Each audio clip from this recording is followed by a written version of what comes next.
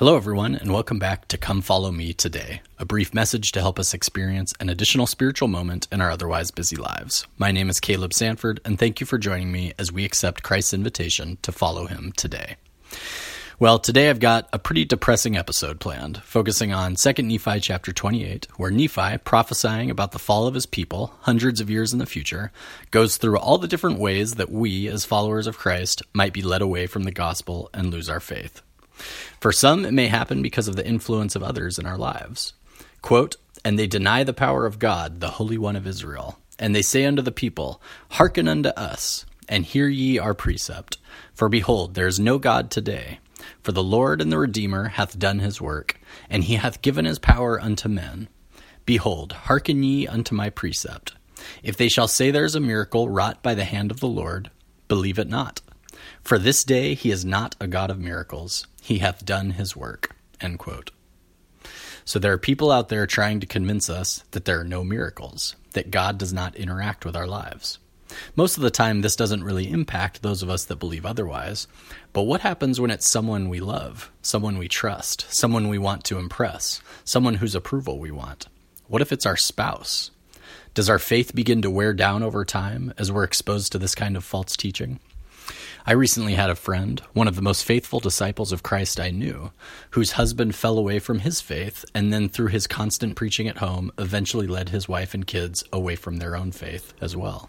This is happening all around us. Quote, "Yea, and there shall be many which shall say, Eat, drink, and be merry, for tomorrow we die, and it shall be well with us." End quote. This one is pretty obvious. There are people all around us trying to peer pressure us into doing things that are damaging to ourselves, to others, and are contrary to the path that Christ would have us go down. Some of us, like our youth and young adults, likely face this kind of peer pressure on a daily basis, but we all have to be prepared for this from time to time. What decisions have we made in advance about how we're going to live our lives so that we aren't forced to make a decision in the moment when the peer pressure is upon us? Quote, "And there shall be also many which shall say, Eat, drink, and be merry. Nevertheless fear God. He will justify in committing a little sin. Yea, lie a little. Take the advantage of one because of his words. Dig a pit for thy neighbor. There is no harm in this. And do all these things, for tomorrow we die. And if it so be that we are guilty, God will beat us with a few stripes, and at last we shall be saved in the kingdom of God." End quote. Okay, this last group of people might be the scariest for me. To me, this feels like those who live within our church culture and use our own doctrine of repentance against us to try to get us to make bad choices. Just a little. We can always repent, right? God will forgive us. Well, perhaps, but I imagine that if we purposefully make a bad choice with the plan of repenting later for it, perhaps the process of changing our hearts towards God may not be genuine and effective. Quote, "O the wise and the learned and the rich that are puffed up in the pride of their hearts, and all those who preach false doctrines, and all those who commit whoredoms, and pervert the right way of the Lord, woe, woe, woe be unto them, saith the Lord God Almighty. Woe unto them that turn aside the just for a thing of naught, and revile against that which is good, and say that it is of no worth. For the kingdom of the devil must shake, and they which belong to us must needs be stirred up unto repentance, or the devil will grasp them with his everlasting chains, and they be stirred up to anger and perish." End quote. This last line I find interesting. The kingdom of the devil must shake, and they which belong to us must needs be stirred up unto repentance. What do we do when we watch someone fall away from their faith because of the false teachings and peer pressure of the world? I bet you have someone in mind that this has happened to recently, or is happening to right now. We often talk of the need to, quote, just love them, be their friend, make sure they feel welcome. I'm sure this is important, but as I've recently watched multiple people fall away from the gospel, I've wondered if there isn't something more we should be doing to, quote, shake up the kingdom of the devil, stir them up to repentance. I don't know what the right answer is there, how aggressively we should act when someone we care about is making a decision that will change their life forever. Because let's be honest, the adversary is working very aggressively to stir our friends and family up against God, and is claiming many of them. Nephi goes on to explain all the various ways this happens. Quote, "For behold, at that day shall the devil rage in the hearts of the children of men, and stir them up to anger against that which is good. And others will he pacify, and lull them away into carnal security, that they will say, All is well in Zion, yea, Zion prospereth, all is well. And thus the devil cheateth their souls, and leadeth them away carefully down to hell." End quote.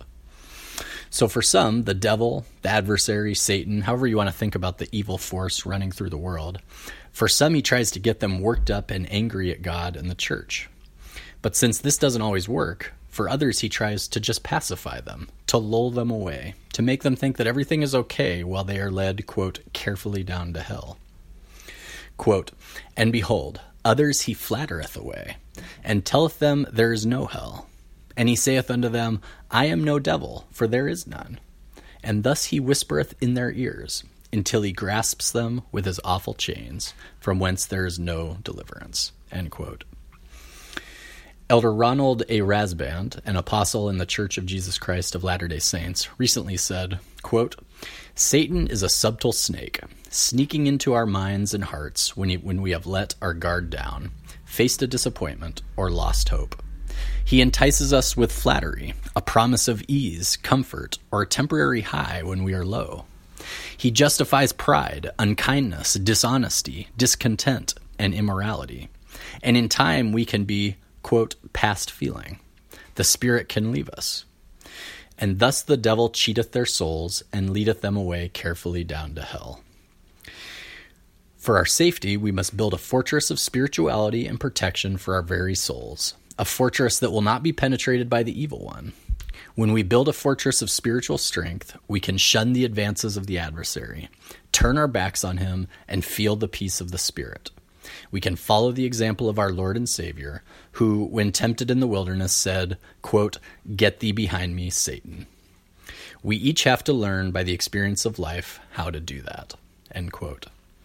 I really appreciate Elder Rasband's final thought here, that we have to figure out through our own experiences how to build the most effective spiritual fortress for ourselves. We often hear in church all the actions we need to take to become spiritually strong. I'm not going to do that here, but rather encourage each of us to figure out for ourselves how to have spiritual experiences with God, how to draw closer to Him so that His Spirit is near us in times of need, and how to block out the ever-present call of the adversary. If we truly want to ensure that we are spiritually strong for the rest of our lives, we need to dig in and actively pursue strategies that will keep us on the covenant path with God. If we're passive about our faith, then it might be you or me that the adversary claims next with his multitude of effective tactics. Thank you for tuning in today as we figure out together how to navigate this challenging life. By understanding how the negative forces of the world can draw us in, hopefully we will be more prepared to shake off the peer pressure, false teachings, and negative influences of the world, and continue to make the decision to follow our Savior, Jesus Christ, today.